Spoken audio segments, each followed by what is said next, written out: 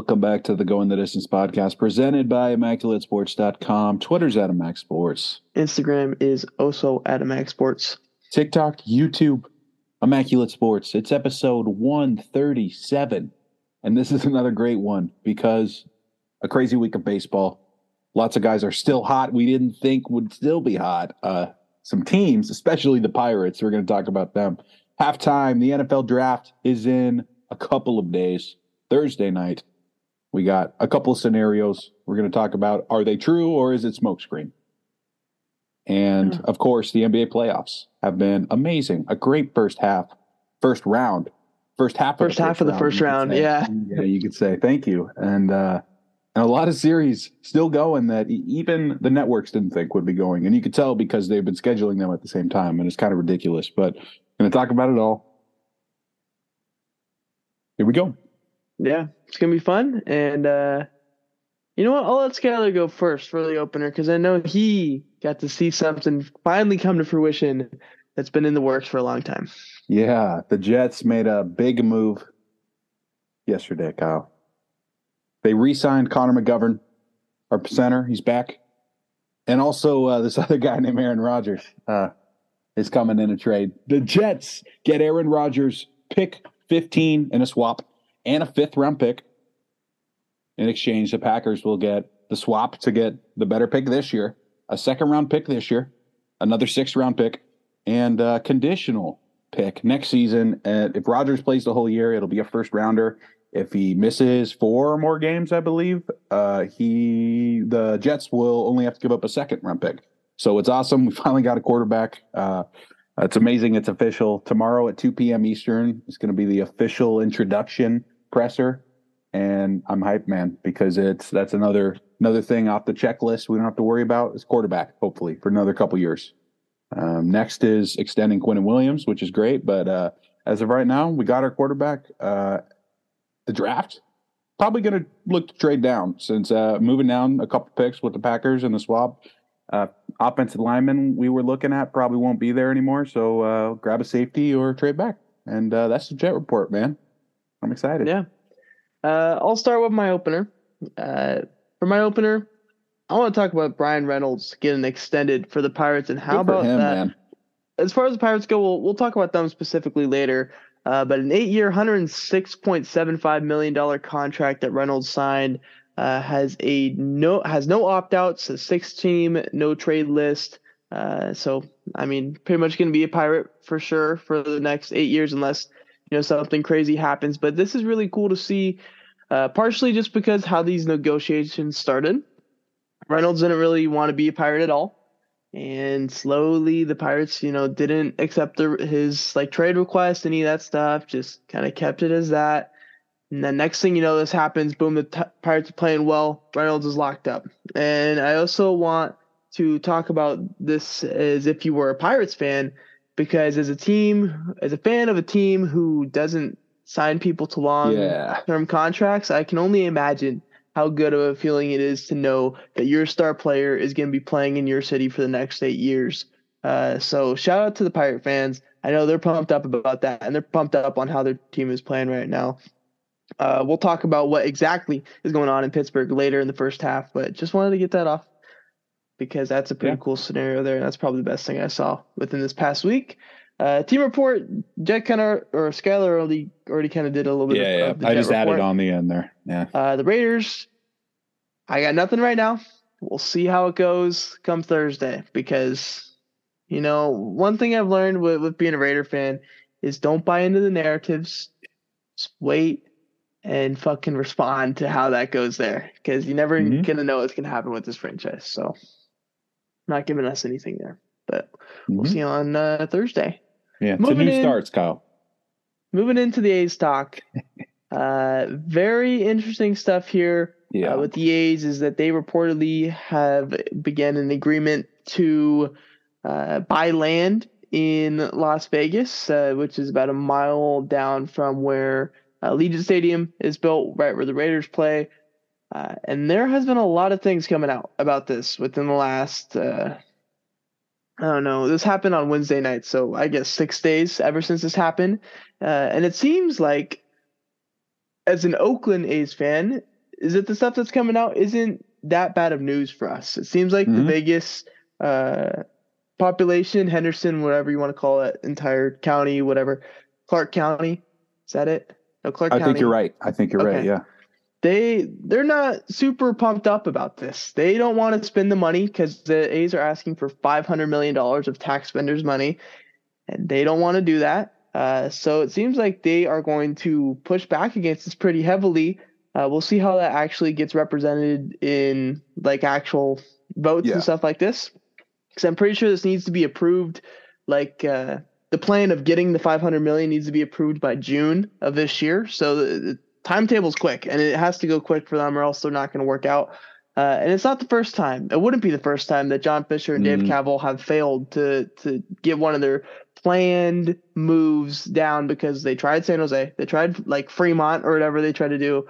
The Howard Terminal. They tried a whole bunch of different spots, and none of them have worked. So we're hoping as A's fans that this doesn't work out in Vegas, because that means that, higher chance that we get to Oakland. I do know that they do need to have a like a plan, not just a plan, but a set in stone plan that this is what's happening and this is when it's going to happen, all this stuff. And beyond that, by I believe January 24th, I think that's the MLB's like deadline for that, or the A's get cut off from revenue sharing for, I don't know if that's for the stadium specifically or just as a team, getting players and stuff like that. But if we get to that point in January 2024 and the A's still don't really have a plan, that's when we could possibly see Manfred force Fisher to sell. And from there, A's fans rejoice because Joe Lacob, I love you and I need you in my life to buy another one of my teams. I know I spoke a lot about this so far, Skyler. Do you have anything you want to say or what? Well, I have a couple of factors I think that will help make the decisions for the A's. We'll start off with Rob Manfred, the commissioner. He was on MLB Network the other day vouching for Fisher and the A's, saying everything they've said is true so far, and we're going to make this happen. I'm rooting for the Las Vegas A's. That kind of thing was quoted from him. And we're not welcome in the Coliseum after next season. So it's either going to be really awkward or they're going to go play in the minor league. Even if they don't get the deal done, the Aviator Stadium holds about 30,000 people. I mean, the future of, you don't think so? It holds about 10. 10, really? I thought it was the biggest minor league stadium ever. No. Well, then someone was lying to me. Rip. Anyways, I if the Blue Jays could play in a minor league stadium for 2 seasons, I think it might be okay for us to for a year. And those things, not that I'm wanting them to leave. I think the Oakland atmosphere, especially baseball, was amazing. We had so much fun at those games, but if it's really going to happen, I want them to do it right because I'm still going to be an A's fan. So I think you're right. I think you're onto something about the forced sale, especially if they don't spend some money next season. Then there's a real problem going on. Not that we're going to be competing next season, but just to waste another season in Oakland would be ridiculous. I do also want to point out before we move on to where you head at, when you look at these like Kaval, Fisher doesn't do interviews, so it's practically just Kaval interviewing, or if you want to talk about even Manfred doing interviews about this certain thing, you got to look at who he's talking to, and if the people that he's talking to aren't these like super informed people, like they aren't going to take an interview with Casey Pratt or Brody Bazile or somebody like that that knows the ins and outs of this stuff, that can kind of press them where it hurts and see what they really think about this being set in stone. Because as of right now, we don't really know. And we'll see how it ends up going. But I'm sure that there'll be more news about this stuff as we... By the way, before we move on, I did find the quote about the Aviator Stadium. It was Las Vegas Ballpark. It does hold about 10,000. You're right. But they're talking about some renovations that could hold almost 30,000 to keep them afloat for 3 seasons in case it's not done until 27, like they talked about. Because I don't know, they got a Legion up pretty quickly, right? They were in a hurry. It didn't take them 7 years like some others. They still had the Raiders play 2 seasons in Oakland even after they announced that they're moving and stuff. So Yeah, but I think they're going to take a hammer to the Coliseum by then, so we're going to need to find a place to play. We'll see. Coliseum don't go down, dude. I swear. There's a safe that's in one of the will call rooms, and so we renovated one of the will call rooms into a break room, and the safe. We were talking to people that like the lady that's worked in will call there for like 30 plus years. She has been there the entire time, has never seen it opened. We tried moving it, dude. This thing is like part of the foundation. Impossible to move. It is insane. Like they said it's been there for long ass time. So wow. I don't know, just something about the Coliseum. That shit ain't coming down. That's staying. But we'll see. Moving into where's your head at though. We're doing our normal player, pitcher, rookie of the week. Let's get started from Rookie of the Week, Skyler. How about that? Yeah, I'm going to go with Masataka Yoshida, Boston outfielder, 10 for 20 this week. That's a 500 average, and that's a legit one. 2 home runs in the same inning, 9 RBIs. What an awesome week for him. I had high hopes for him. I picked him to be my Rookie of the Year, and so far he hasn't disappointed at all.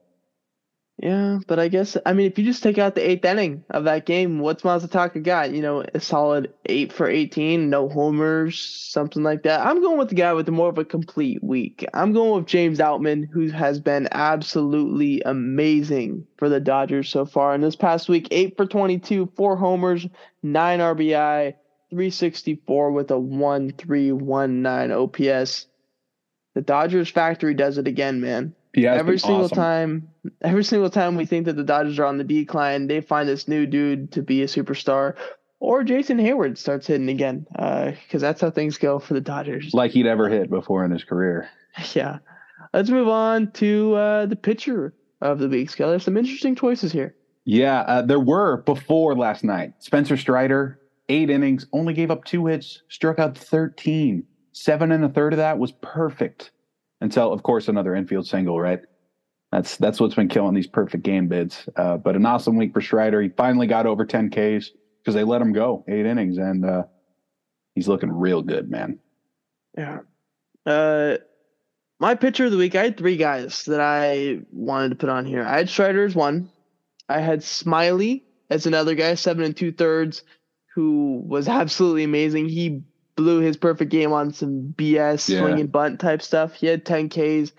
Really he's probably the best outing he's ever had in his career. And for a guy who has been in the league that long, that's kind of shocking. And then another vet who had 2 starts this past week, 14 innings pitched, 13 hits, only 1 run, 12 Ks. That's Alex Cobb, who threw a shutout last night. Unlikely candidate for something like that. And that was kind of a shock factor that kind of helped me put him on this list.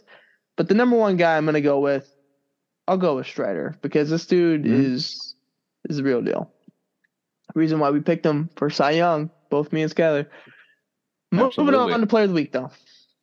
Yeah, and I hate to copy the MLB again, but it's Adolis Garcia. He had 400, 3 homers, most of them against the A's, if not all. 11 RBIs, led the MLB, and he helped the Rangers win 7 of their last 10. I know they all weren't in that week, but they kept the run going. I think they were 5 out of 6, 5 out of 7 in the week. So, great week from Adolis Garcia. The Rangers are still up there. I didn't think they would be.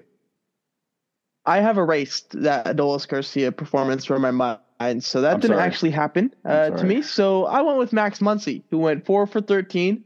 Made the most out of those 4 hits because all 4 of those were home runs, 6 RBIs, and 6 walks. Max Muncy is back, leads the league in home runs with 11. Dodgers factory strikes again. I was just thinking about this the other day. Every year he's usually leading second baseman in voting, at least for the first month of voting. And I'm like, why is he never, finished with 40 or something like that homers? It's because he gets hurt every year. So let's pray he stays healthy this year, right? When he was healthy. Yeah. Let's go ahead. The awards. Yeah. Let's move on to see if it's panic time for 5 teams in the MLB who are off to slower starts than expected. Maybe not all of them to the worst starts. Unless you are the Chicago White Sox, which are going to be the first thing that we talk about. 7-16 to start off the season. When is it time to panic for the White Sox? I'm already panicking. Um, it's really bad. I mean, I know you've had a lot of injuries already, and that's not ideal. But I don't even know what else to say about them. Like, you can't even keep it 500 in that division so far. I mean, even Cleveland somehow is, and they've been terrible. It's bad. I'm panicking. It's over. I don't think they have any chance. Yeah, the White Sox were the only team I said now on the White Sox. I mean, the losers in 5 in a row. They are playing up in Toronto right now, and I'm sure that's probably not going too well. And they're falling behind in a division that they should not be falling behind in regardless. They're behind the Tigers by a couple games. They're behind the Guardians by a couple more games. And then they're behind the Twins by 6 right now. So Yeah. I know there's obviously still over 100 games to play, but the White Sox they ain't got it. Their pitchers are hurt. Their fielders can't field. Their hitters don't hit when it matters. Louis Bobs was off to a great start, but he's been terrible ever since. And the White Sox they're being the White Sox, man. They just underachieving once again. Roster looks good on paper. When Cease is you great. put it in action, it's terrible. Yeah. Next one, Seattle. I believe they're winning right now in Philly. Philly's another team that we're going to talk about.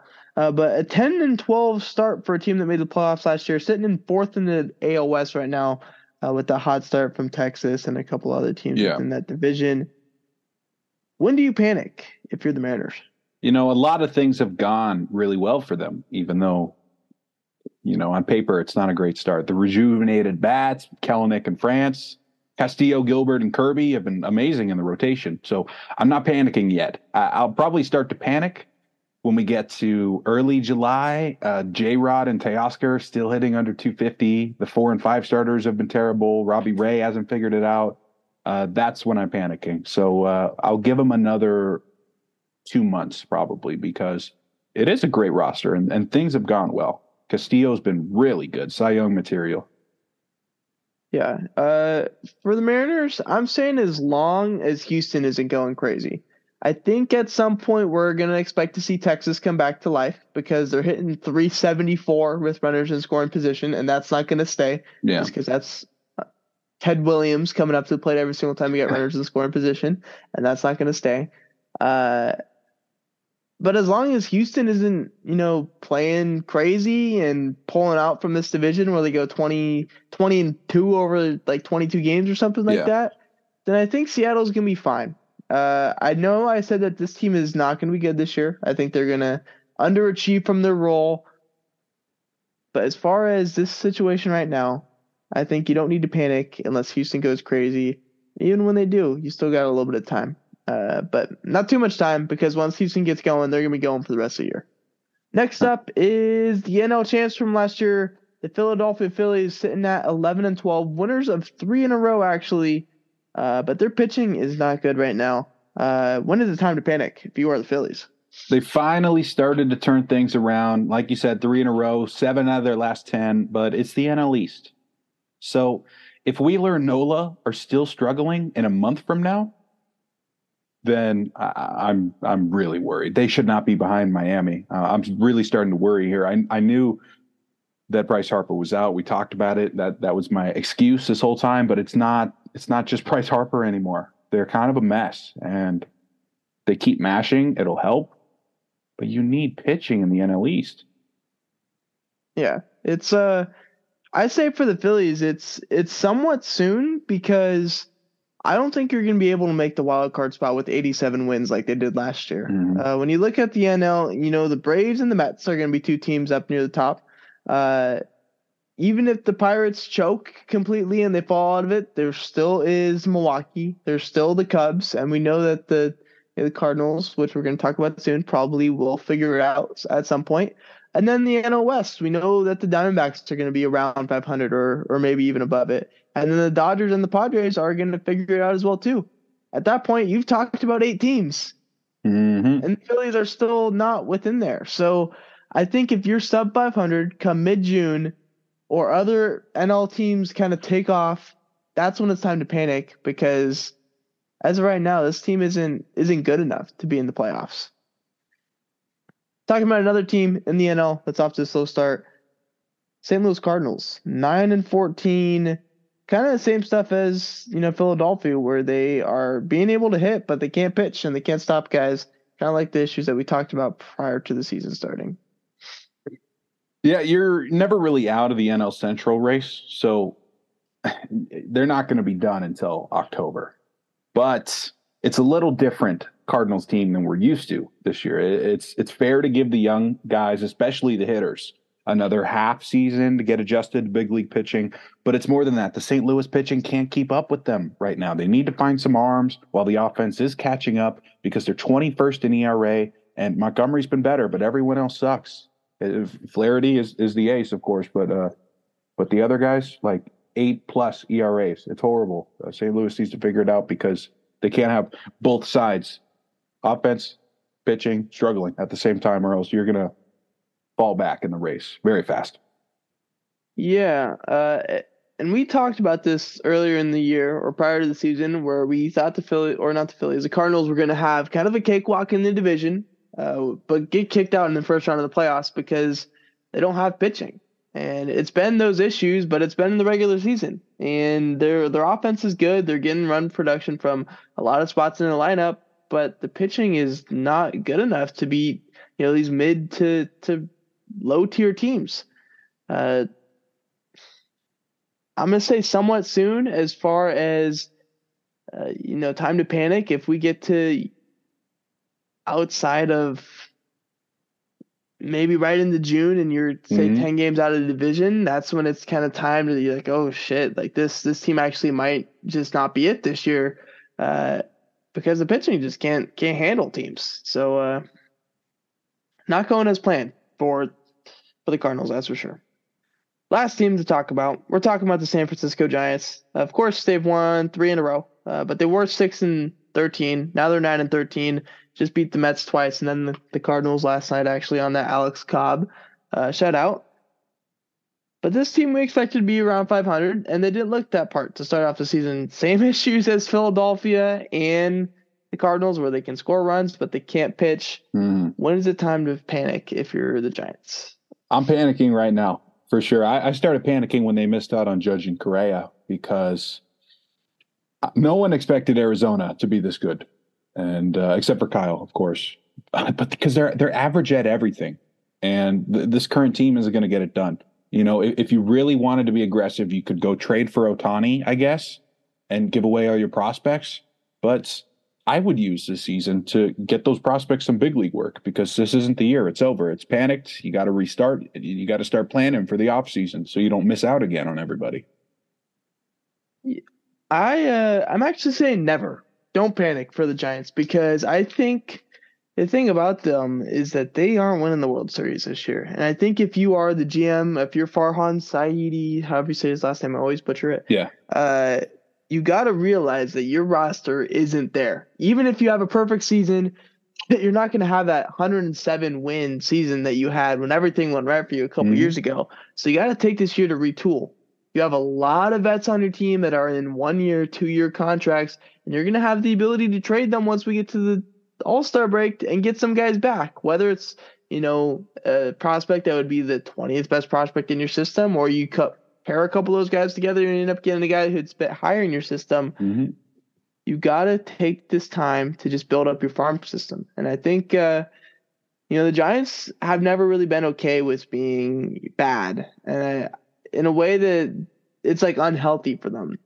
I think there's times within MLB franchises when you need to be bad in order to get better. And the Giants right now, they're kind of stuck in that lull where, they think everything's going to go right for them out of nowhere. And if you realize, hey, we're not good, trade these guys, and let's get better in a couple years and go make a run at it when we have Marco Luciano up and Elliot Ramos is hitting good and Kyle Harrison is your ace, or Logan Webb, or Webb's going to be there regardless, but it's just not the year. Don't panic. Trade them away. You remember the last time they were bad, right? Remember what they got? 2017, right? Well, the last era. what I'm talking about is Bonds' last couple years where they were bad, they were shitty because no one wanted to play with Bonds anymore, but he was still coming out there and trying to break the record. The all-time one, not the season, of course. I'm talking like 42-year-old Bonds. They got Lincecum, Posey, and Mad Bum 3 years in a row in the first round. So it's worked for him in the past. Yeah, trust your picks. All right. Now we get to talk about what the fuck is going on in Pittsburgh, because they are 16-7, winners of 7 in a row. They it's weird though. Like, they don't score a ton of runs. Their pitching is good, but it's not like insanely good, but they have the best record in the NL. What is going on in Pittsburgh? How are they winning games? What is going on? Because they're not even like the greatest like runners in scoring position team or hit with 2 outs. What's going on over there? Well, first of all, congratulations to Brian Reynolds. Hopefully it doesn't backfire in this short burst of wins for Pittsburgh. Wasn't just to keep them in town forever. But Pittsburgh has it figured out right now.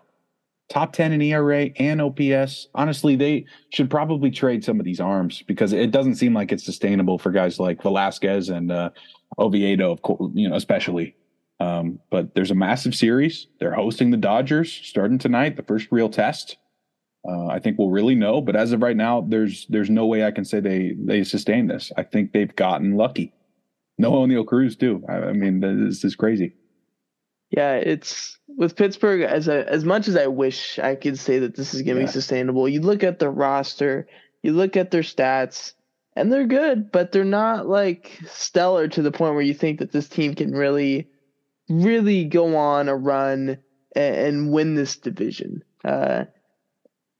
One thing that's made them really good so far this year is that they're super, super consistent. They have a lot of guys that are hitting like 280 on their team, and those guys, they're not having the days where they go like 4 for 4 and hit 3 homers or something like that. They're all going 1 for 4, or 2 for 5, whatever it is, like every single day. And so at that point, everybody's contributing, and then you're scoring runs and you're winning games. But there's gonna be points where team has a couple days down, and maybe one guy goes off on a day that everybody else is down, and it just ends up losing games. But Pittsburgh's not doing that right now. They're we're getting it done for now. Holding steady, and they're holding steady right now because they're up 7-5 in the top of the 7th versus the Dodgers. But let's go ahead and send it to halftime because we're talking NFL draft because that's in a couple days. NFL draft, man. I'm so excited. Thursday. So we're going to play a little game here. Is this true or is it smokescreen?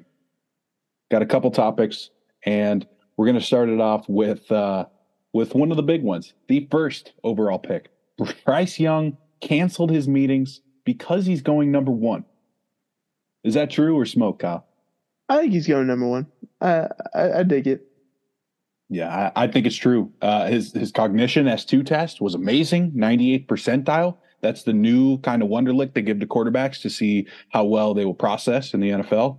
It's going to be tough at his size, but I really think he's the guy for Carolina. Number 2 pick. There's been rumors the Texans are going to go defense over CJ Stroud or any quarterback, I guess. Is that true or smoke? I dig it. I think the Texans are going to get Caleb Williams probably next year, regardless of what happens this year. So if you have the ability to do that, might as well not waste your time with a guy like CJ Stroud. Go ahead and take Will Anderson. I think it's smoke. I think it's not really a top-heavy draft with crazy defenders. And I think they have to go quarterback at number 2. Defense at 12. Having that number 12 pick, you could probably get a player that's pretty similar. I think Hooker's going to be there at 12, Skyler. Oh, my God. I've been seeing some bullshit about Hendon Hooker going in the top 20. I didn't add it to the list because that's ridiculous. If anyone tells you that, just stop it.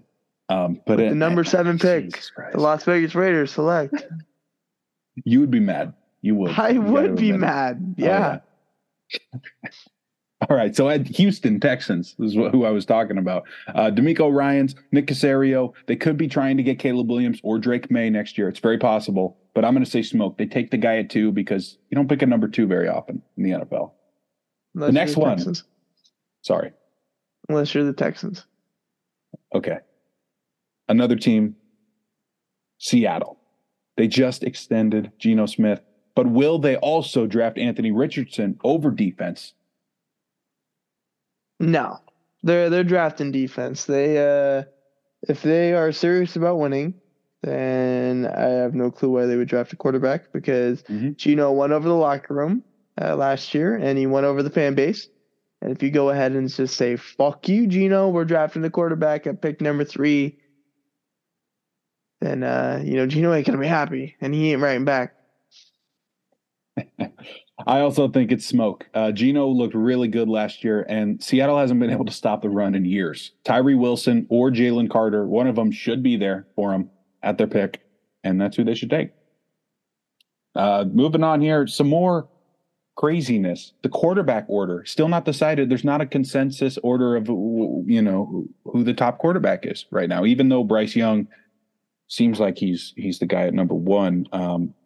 Will Levis go before CJ Stroud? Like a lot of people think someone will trade up for him. I'm going to go ahead and say yeah. I think Stroud has the chance to be that guy that kind of, falls out of, I don't know whether it be the top 6 or top 7, whatever it ends up being.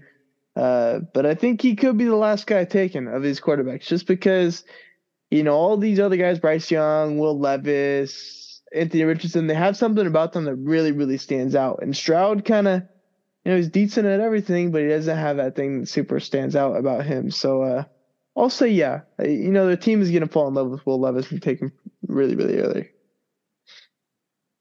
Yeah, I'm going to say it's smoke, but only if Houston doesn't take the quarterback at number 2. Someone will come up for these quarterbacks. We'll talk about that in a minute. I don't think Stroud is going before Levis unless someone trades up to number 2. So I can't. So here's a team. How about the Titans? The Titans have been publicly shopping Ryan Tannehill. Will they trade up for a quarterback? Yes. Actually, well, no. They're just going to use their pick and draft a quarterback. I like that. They're not going to trade up. They're going to go ahead and take a hooker or, well, can't say a hooker, a Hendon hooker. Oh my gosh. Or a Jake Haener or somebody like that. I don't know. But not trade up. Mm-hmm. You know what? I think they will. I think they will. They've been publicly bashing Malik Willis all week. Ryan Tannehill's been shopped. And I think they're definitely going to try to get Richardson or Levis if one slips past the Raiders at 7. And we'll talk about them next. But I think the Titans are going to do it. There have been rumors about Derrick Henry, but I think it's the other way. I think they're buying. I think they're trading up, trying to get a new quarterback because they messed up. All right. Here's your team, Kyle. The Raiders. There have been reports that they're looking corner instead of quarterback because they're happy with Jimmy G. What do you think? I hope we're not too happy. I hope we're taking quarterback. However, if we do draft a corner, it better be Charles Woodson because I do not want to go through DJ Hayden again or TJ Carey. So give me somebody good if we're going to do it. I think they will. And for that reason, too, I think they're going to get somebody good. They've been saying, at least, their writers have been saying that they really like what Jimmy G has been saying so far in the building. And heavily linked to corners this entire week. Gonzalez or Witherspoon likely going to both be there, especially if Detroit trades back at 6. So they're going to get their pick. I think it could be Christian Gonzalez. He kind of fits the scheme over there, and he's pretty nasty, too. So I wouldn't be upset if I were you. Yeah, but who's going to be playing quarterback in the long term? Drake May. Shut up. We got 2 more left here in halftime. Bijan Robinson, the Texas running back, one of the best players in the draft. Will he go in the top 10? No. Running backs aren't that valuable. Nobody is. Interesting. I'm going to say that this does happen. Atlanta at number 8. Atlanta loves 3 players. I believe they're one of those teams that, if they only like 7 players in the entire draft, those are the only players on their board. They ignore everyone else. So Tyree Wilson, edge rusher, could possibly even go to 2 to the Texans, is what I've been hearing. Gonzalez, the corner from Oregon, possibly going to you guys at 7. So if both of those guys are gone, I think their next best player would be Bijan Robinson. Arthur Smith takes a guy who can try to change the struggling offensive scheme, save his job. I think they're getting desperate. Oh, man. I was just looking at him crazy. Last one here of halftime. The NFL draft, true or smokescreen? The Vikings are actually going to be the team that moves up for a quarterback. I don't think they're going to move up either. I think they're kind of just going to stay same spot, maybe take a guy in the later rounds. But I'm fine with Kirk if I'm, the Vikings. They did well with him last year. I think Kirk Cousins is pretty underrated. He gets a bad rap because of, the primetime Kirk. You got to have 10 a.m. Kirk in order for him to win.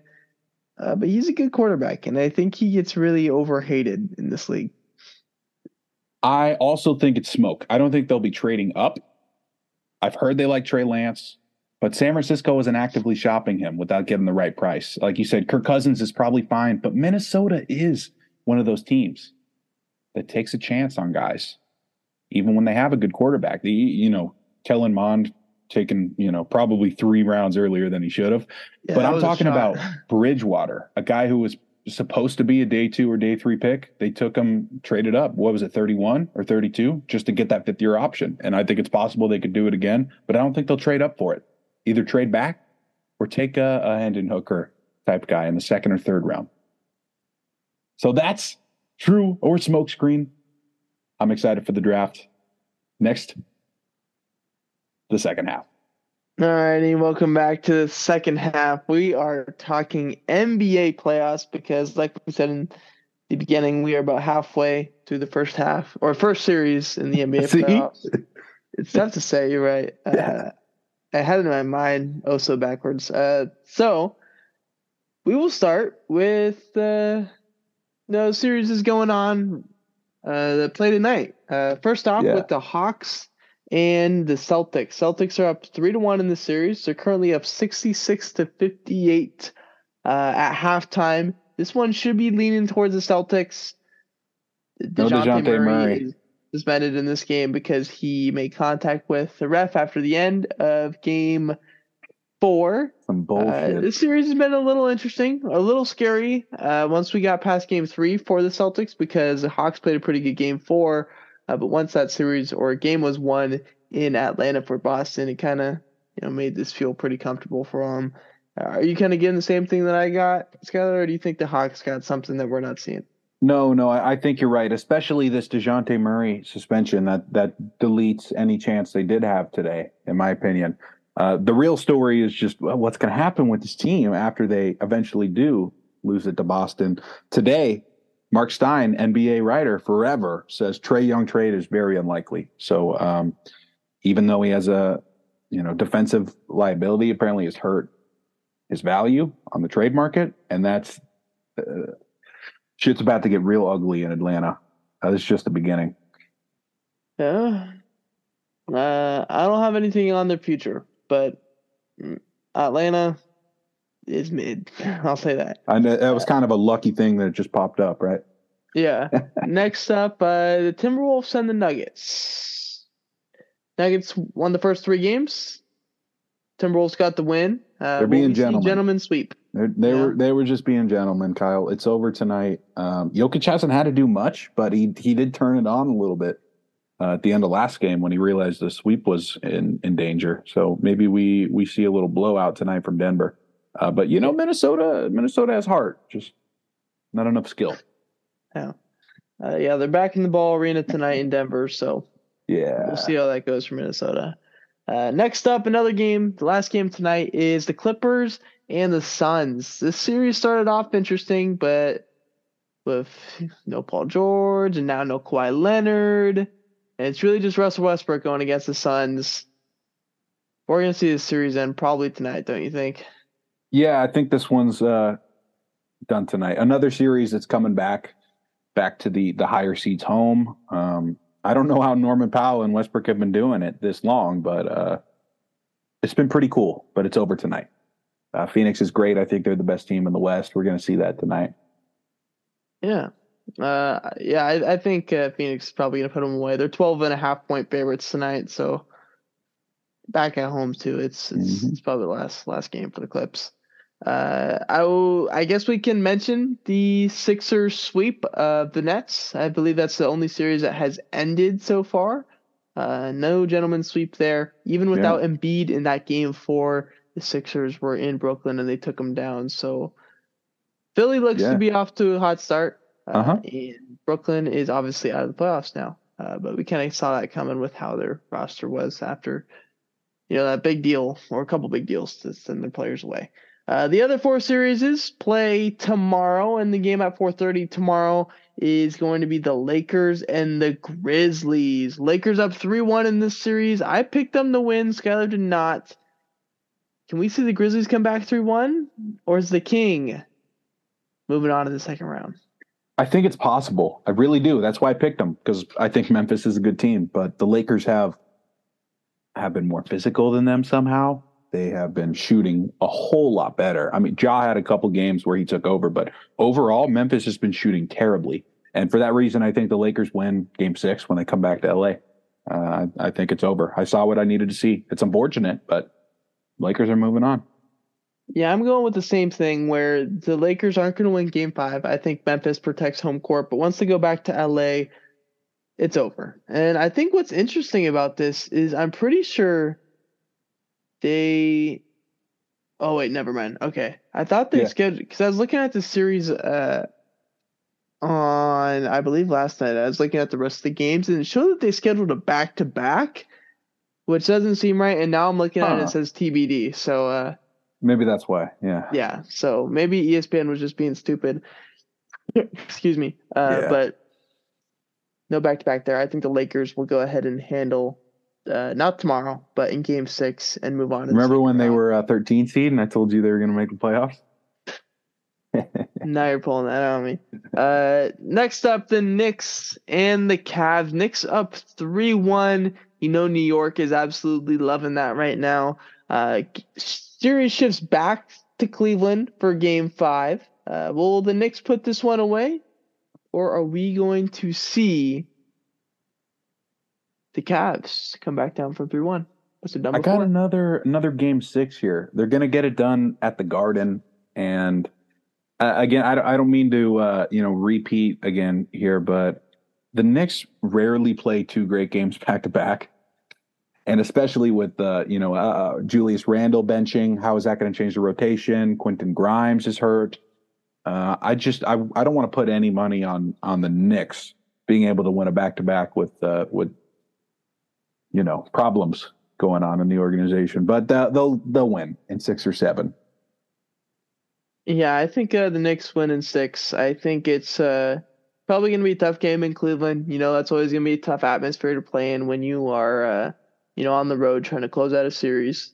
But the Cavs don't have it right now, and the Knicks got all the vibes back in the Garden. I think they're going to be just fine in Game 6, and like all the Knicks fans say, Knicks in 6. That's a big thing for them. Another game tomorrow is going to be the Heat and the Bucks. Another series that is at 3-1 right now, except for it's not the team that you were going to think to lead this one. It's the Heat up 3-1 in this series. The series is back in Milwaukee. Do you think that this is going to happen for the Heat? Or can the Bucks legitimately come back from down 3-1?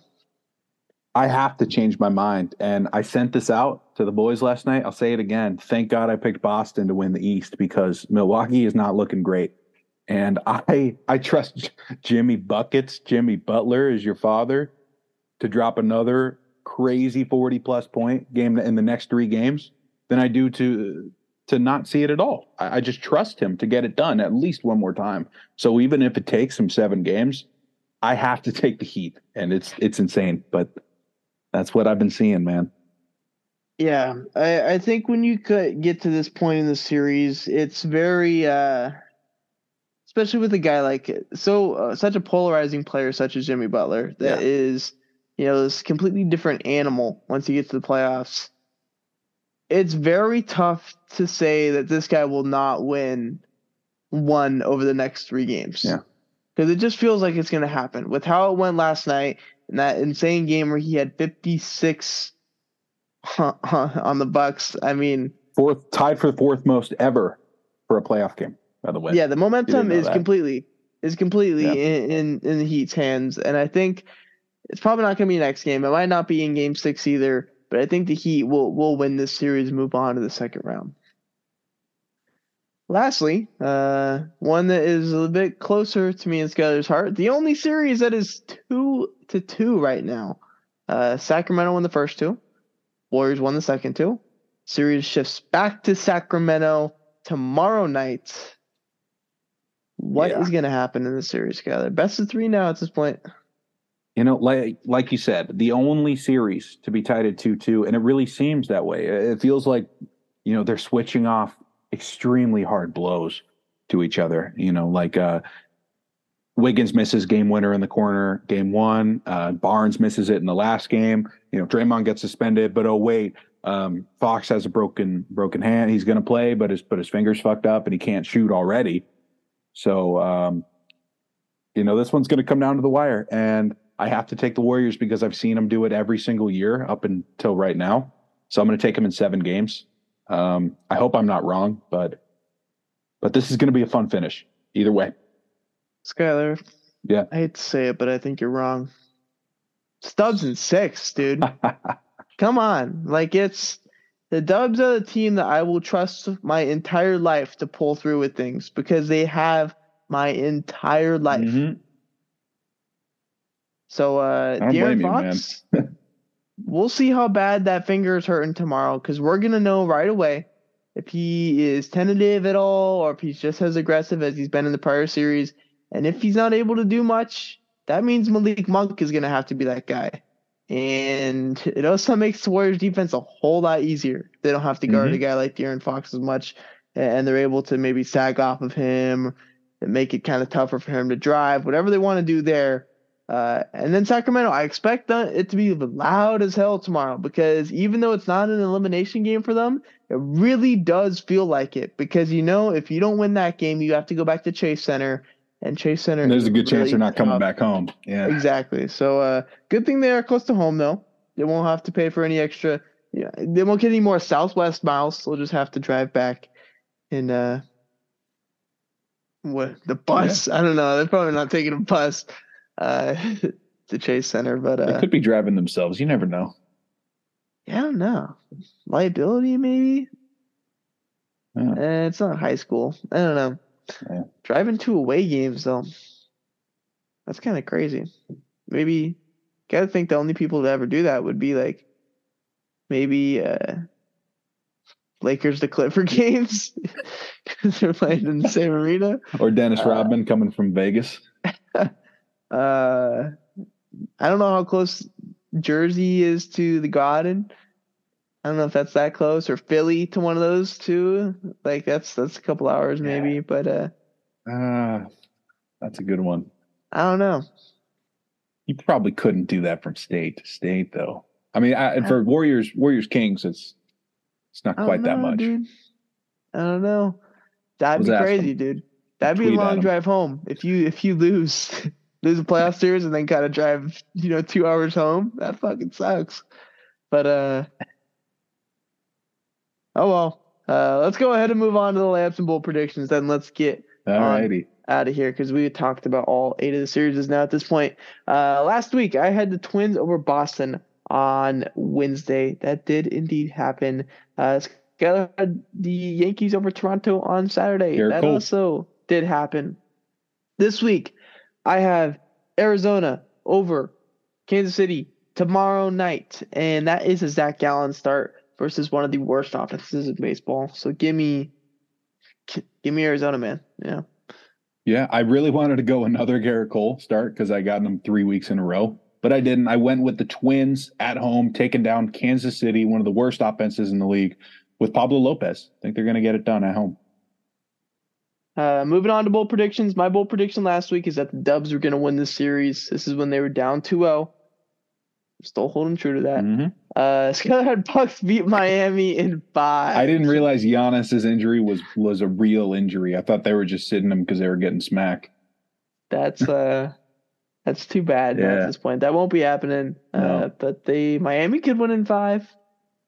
That'd be tough. But this week I have Ian Happ homering on Wednesday against the San Diego Padres. That is a Michael Wacha start for the San Diego Padres, and that's somebody who Ian Happ has history against, hitting 3 homers against them in 11 at-bats. It's like, what are you talking about? There must be some history.